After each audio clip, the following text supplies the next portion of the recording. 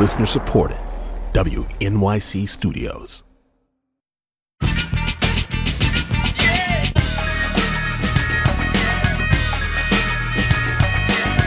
This is All of It. I'm David First, in for Allison Stewart for part of the show today. I'll be with you for the first hour. Allison will be here for the second. Coming up on the show, we'll speak with the director of a new documentary about Veselka, the beloved Ukrainian restaurant in the East Village. The restaurant's owners will join us as well. We'll finish our full bio conversation about the life of tennis great Althea Gibson, and we'll speak with Joy Reid about her new book, Medgar and Merle, Medgar Evers and the Love Story That Awakened America. That's the plan, so let's get started with scams and how to avoid being the victim of one.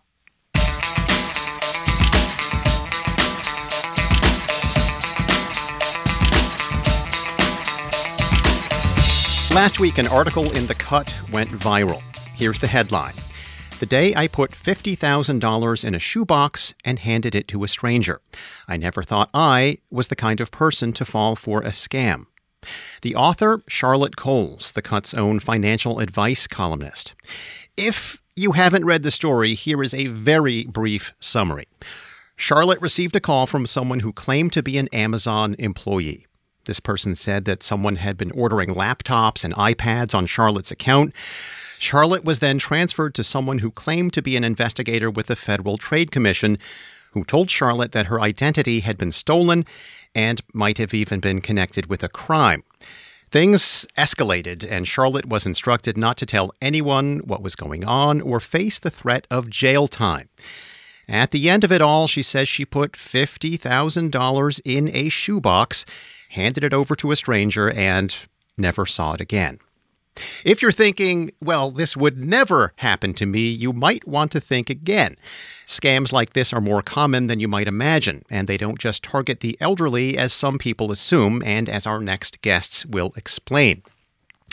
Amy Nofziger is the director of victim support for the AARP Fraud Watch Network. She says their hotline receives anywhere from 400 to 450 calls a day from people who suspect they might have been scammed. And Rachel Toback is the CEO and co-founder of Social Proof Security. She also uses hacking skills, friendly hacking skills, to show companies where their security weaknesses are. Between the two of them, Amy and Rachel have heard of almost every scam in the book, and they join us now to discuss what types of frauds are common, how to recognize the signs of a scammer, and how to protect yourself. Amy and Rachel, welcome. Hi, thanks for having me. Thanks for having me too. And listeners, please join the conversation. Have you or someone you know been the victim of a scam? What happened? Did you understand in the moment that it was happening that something wasn't right? This is a judgment-free zone. We want to hear your scam stories. Give us a call at 212-433-9692. That's 212-433-WNYC. Amy, you see so many scams a day. What are some of the most common at this moment? And what seems to be really effective at convincing people right now? Well, I will say the ones that we see are the ones that you're hearing about, right? This Amazon imposter scam, bank imposter scams, any of the imposter scams are very popular on the helpline. Also, romance scams, right? This is one that people think only happens around Valentine's Day, but it doesn't. It happens all year round. This is always in our top 10. This is where you meet someone online, start a friendship, a relationship. Doesn't even have to have romantic intentions. And the next thing you know, they have an emergency and need money. But one of the things that is really popular right now, and actually the FTC just released some data about this, is the way that scammers want to be paid. And it just bypassed prepaid gift cards, which was the most common and preferred method of criminals, but it's crypto ATM machines and cryptocurrency. So that's one thing that's very new right now, is that the scammers are asking their victims to go to these crypto ATM machines and deposit their money. Once you do that, the money is virtually gone and untraceable. Wow.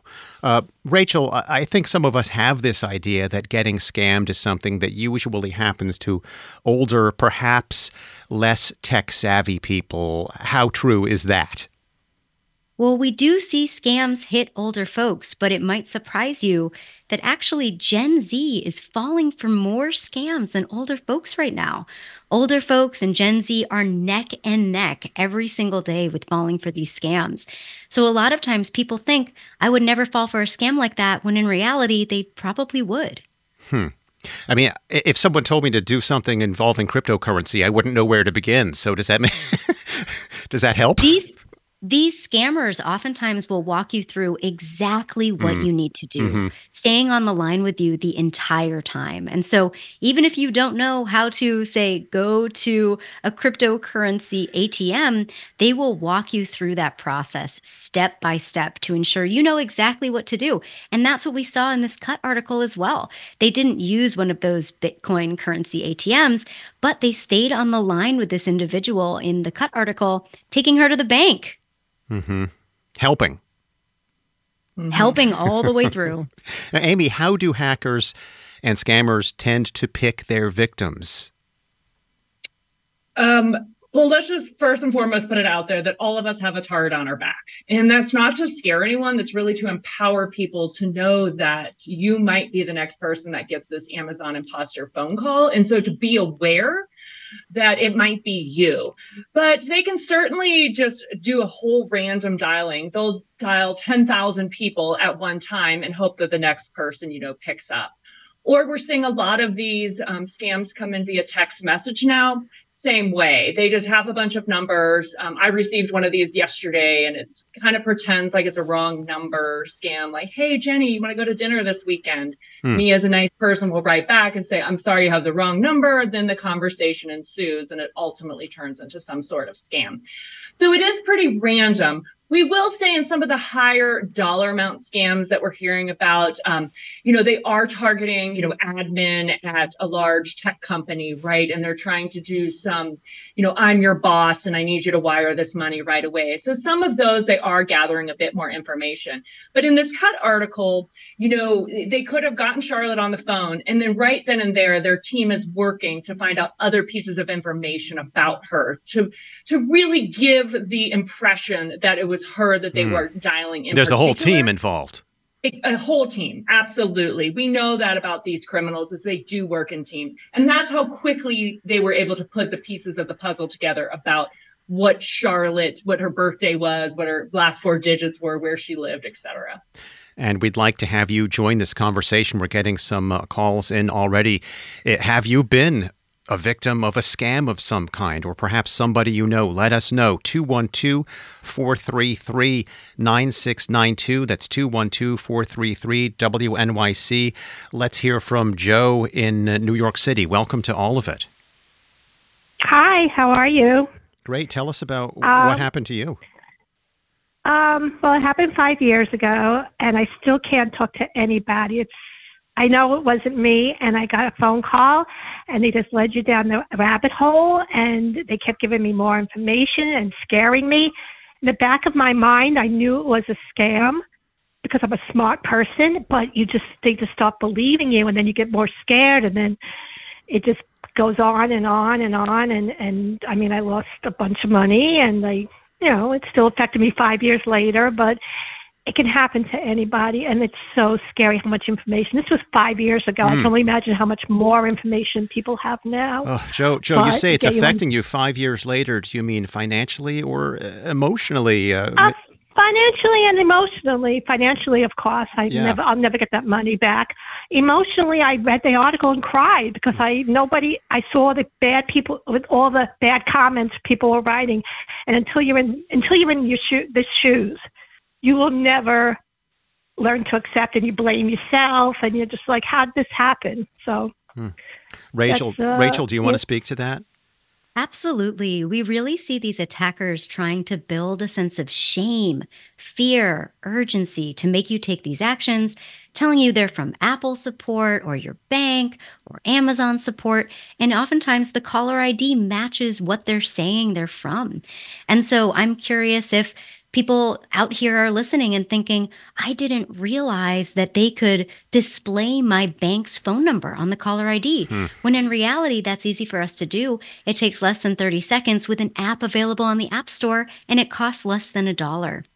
So boy. just like this caller is saying, they build that sense of shame and they blame you so that you stay quiet and they can continue these types of scams without you talking about them. What about what Joe was just saying there about feeling so upset reading the comments, people saying essentially, how could you fall for that?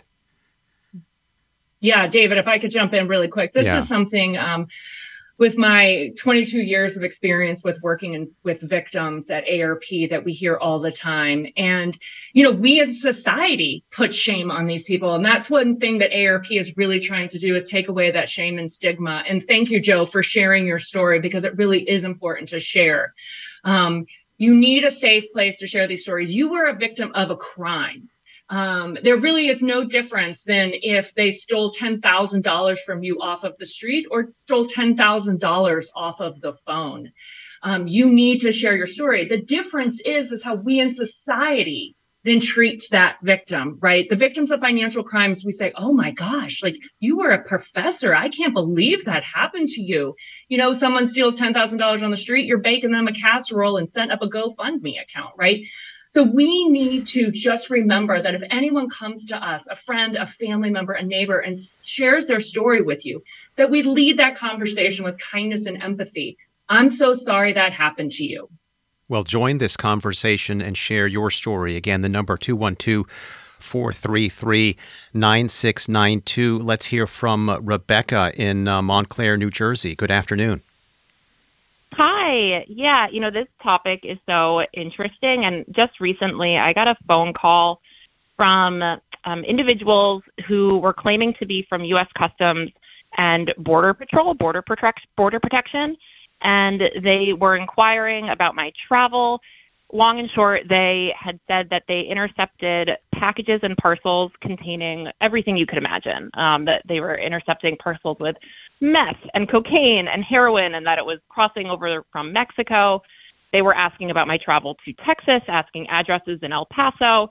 And I had just happened to be in the car when I took this phone call. And it just didn't seem right to me. I kept asking them to verify their information because, they're pretending to be from the government. And so how do I know if this is real or not? And the long and short of it is I basically said to the individual on the phone, we're going to drive to the police station and continue the phone call with a police officer in the room, because if you are who you are, I want to comply, right? Because this obviously isn't me. I'm not doing this.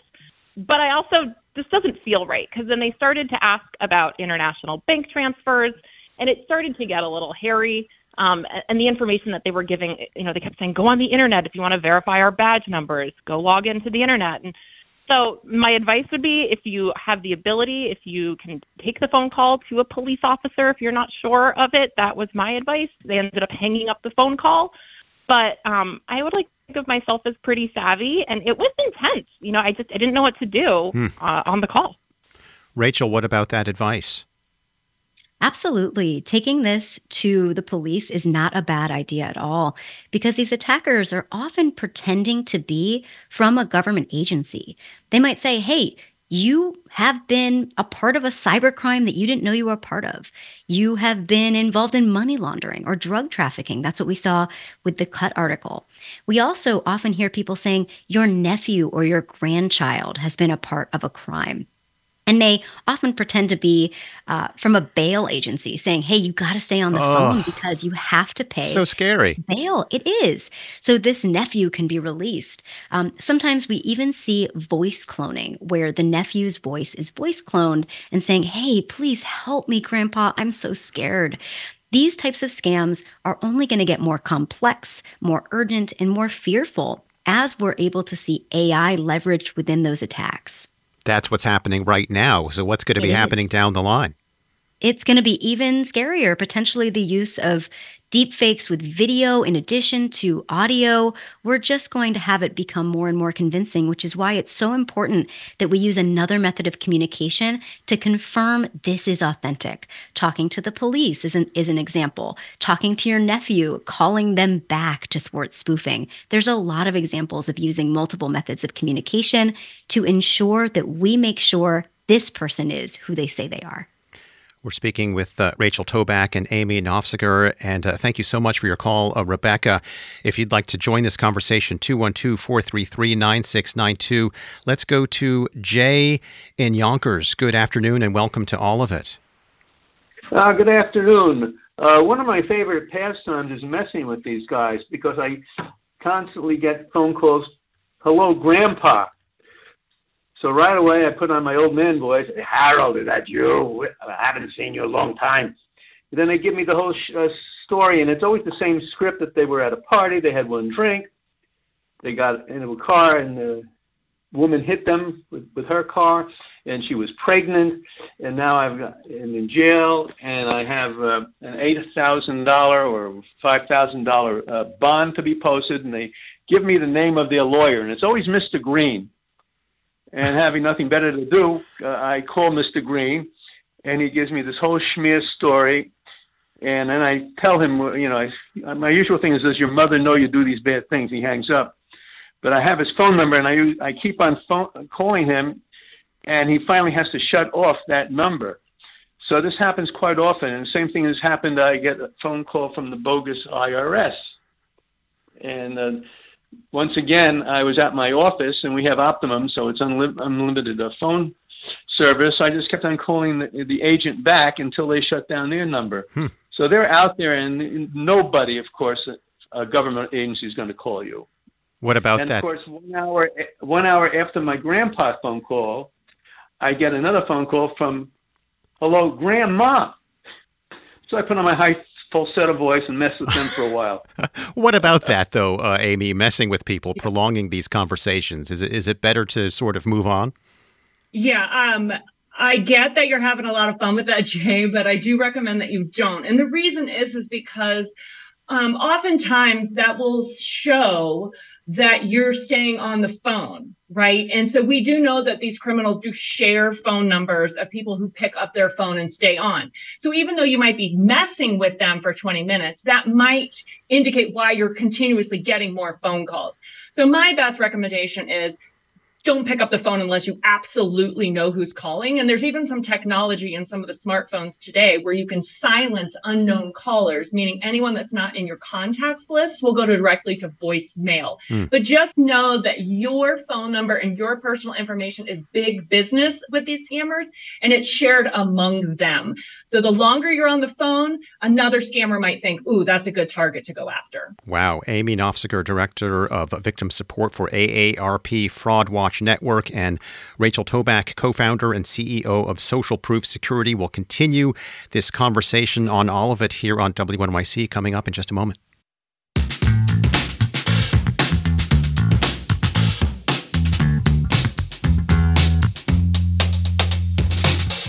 We're talking about phone scams and online scams here on All of It on WNYC. I'm David First, in for Allison Stewart. Have you been the victim of a scam of some kind? Let us know with a phone call, 212-433-9692. That's 212-433-WNYC. And I want to read a text that we just received. Since looking for jobs on various sites, I have been contacted by scam job recruiters via text. I have almost fully set up a profile before they start asking for personal or financial information before I got suspicious. What about that text scam, Rachel? Very common right now. We are seeing attackers pretending to be even the real organizations on these job sites where folks are going to apply to fake jobs or receiving outreach from fake jobs. Because of the layoffs happening right now, a lot more people are falling for these scams, and the attackers often will say, hey, you're going to be working from home. Please send us $500 so we can send you a laptop. So we can send you your microphone or your speakers that you'll be using while you work from home. And these people think, well, I guess that does sound reasonable. I'll go ahead and do that. But oftentimes this is a scam. These types of organizations will not ask you to send money. That's not going to happen. They will provide those tools for you. And I want to get to another phone call in just a moment. But Amy, I want to read this other text to you. Very upsetting. My 25-year-old high-functioning autistic son is desperate for a girlfriend. He responded to someone on Instagram, Next thing we knew, she had drained his bank account of everything. I say she because it was obviously a group of people doing this. Thank goodness we banked together, so I was able to fix it. It was very painful for him as well. Tell us about that. Yeah, unfortunately, we hear these stories every single day on the helpline, whether you're younger or older. We all want companionship and we all want someone to share our life with. Just know that wherever you are online, so is a criminal. And just be aware. And I'm proud of the mother for taking a stand and getting involved. But it's unfortunate that there's a lot of people out there that don't have someone that they can turn to and trust. So, whether it's your minister or a police officer, someone that you trust, if you're involved in a scam right now, reach out for help. You can certainly call us on the helpline, but you're going to need support in this fraud recovery journey. And let's get to another phone call right now. If you'd like to, we have a lot of calls coming in right now. 212-433-9692. William from Brooklyn, welcome to All of It. Hi. About 5 years ago, I wanted to contact PayPal, and I Googled their number, called the number, and the person who answered the call said, "Are you aware that somebody has been, used your account recently in an airport?" I said no. They were like, "Okay, we're going to send you a code." I read them the code, and then they told me that, I can't remember how they did it, but they convinced me that I had to go get a Google Play card. And I'm 37, and I feel that I'm pretty savvy, but I had never heard of a Google Play card. And my emotions, I was getting quite angry by the whole thing, and I thought it was absurd that I had to go out of my way to go get a Google Play card. And I hung up the phone, and then they kept calling back, and I was seeing that they were doing little activity on my PayPal account. So I went to a CVS, and I got the Google Play cards, and I was at the cash register, and I said to the woman checking me out, "Listen to this crazy story. I have to buy these Google Play cards." And she was like, "That's a scam." And I hung up and didn't buy the cards, thankfully. But it was so jarring to me because I sought out them. And I thought that Google, the number that appeared on the top would be the correct number. And I reported it to Google, and I never heard back from them.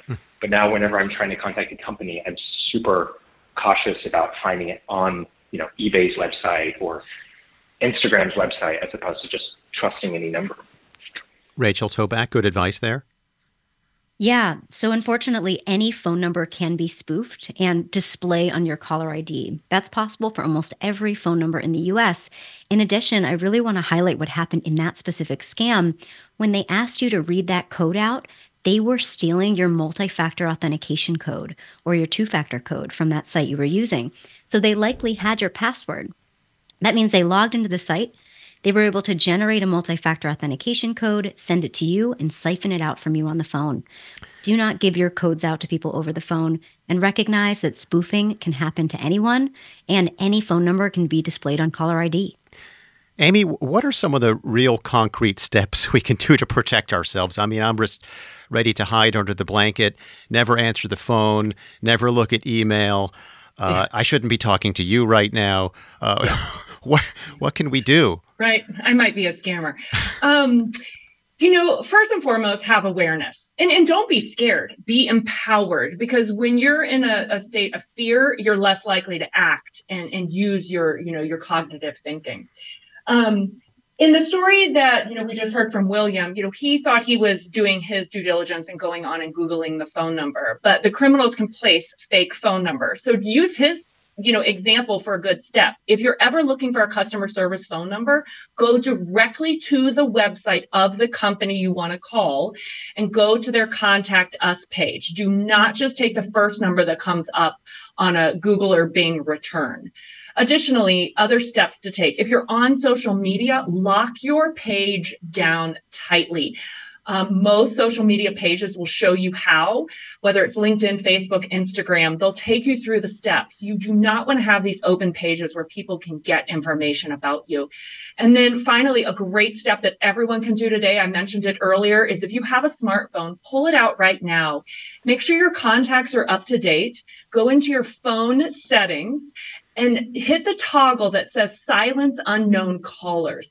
That will have anybody that's not in your contacts list go directly to your voicemail. So you'll still get the phone call, but it will not ring and catch you off guard. And that's what we hear about. And that's what happened in that Cut article. She's at her desk. It's Halloween. It's busy. Her mind is somewhere else. The phone rings. She's caught off guard. Her defenses are not up. And that's how they were able to criminalize her. Rachel, what about what kind of information should we be careful about posting online? You know, we all sometimes overshare a little bit online. What should we really be careful about? Things that might leave us more vulnerable to being scammed. Yeah. A lot of times people will post on social media that they use specific tools, and the attacker can pretend to be from that specific tool and give you a call to trick you. I also want to highlight that it's really important that you use long, random, and unique passwords on every single site and app. When we reuse our passwords, attackers can find that in a data breach online, log into our account, and siphon out additional codes or information from us. So it's important to make sure we don't reuse our passwords and turn on multi-factor authentication for every site and tool we use, and recognize that spoofing is easy. Caller ID can show anything on our phone. So it's really important that we don't just trust our caller ID, and we make sure that we use another method of communication to confirm that's authentic. Also, if you Google a site, sometimes those ads at the top of Google can be malicious. A lot of times these malicious actors will take out an ad telling you that the phone number that they want you to call is right there at the top, when in reality, that's not actually the bank or Amazon support or Google support. So it's important that you use trusted phone numbers and, like Amy mentioned, go directly to a known trusted site, their contact us page, and ensure that you do not get tricked by spoofing by calling them back. If you call them back, you're going to go to the real person or the real organization, not the attacker. Yeah. Then you're initiating the phone call to what you know is the trusted place. Let's hear another phone call. This Will in Brooklyn. Thanks for joining us this afternoon. Hi, good to talk to you. I was in the middle of a long job search, and I was on the phone with your screener, and when I finished telling them about my situation, I was hearing the end of the description of the same thing that happened to me. I actually had a Google Meet interview with someone who kept pressing me for bank details to get the money over for the home office equipment. And I wound up saying I had to take a break, and I called the company that they were purported to be calling from, and they said they'd never heard of the person. They didn't have that job open. And it was new to them. So I avoided paying for this bogus office equipment, but I had a couple of other instances where the same scam was brought up, and the companies already knew about it. They knew that their LinkedIn pages had been spoofed, and they were ready for it, but they couldn't really do anything preemptively. It seems like an easy way to keep reaching out to vulnerable people. Amy? You hit the nail on the head when you said vulnerable. So even though we all have targets on our back, we have to remember that in our life stages that we might have more vulnerability. So when you are unemployed or looking for a new job, you are a target for job scams, right? If you are a grandparent, you are a target for a grandparent scam.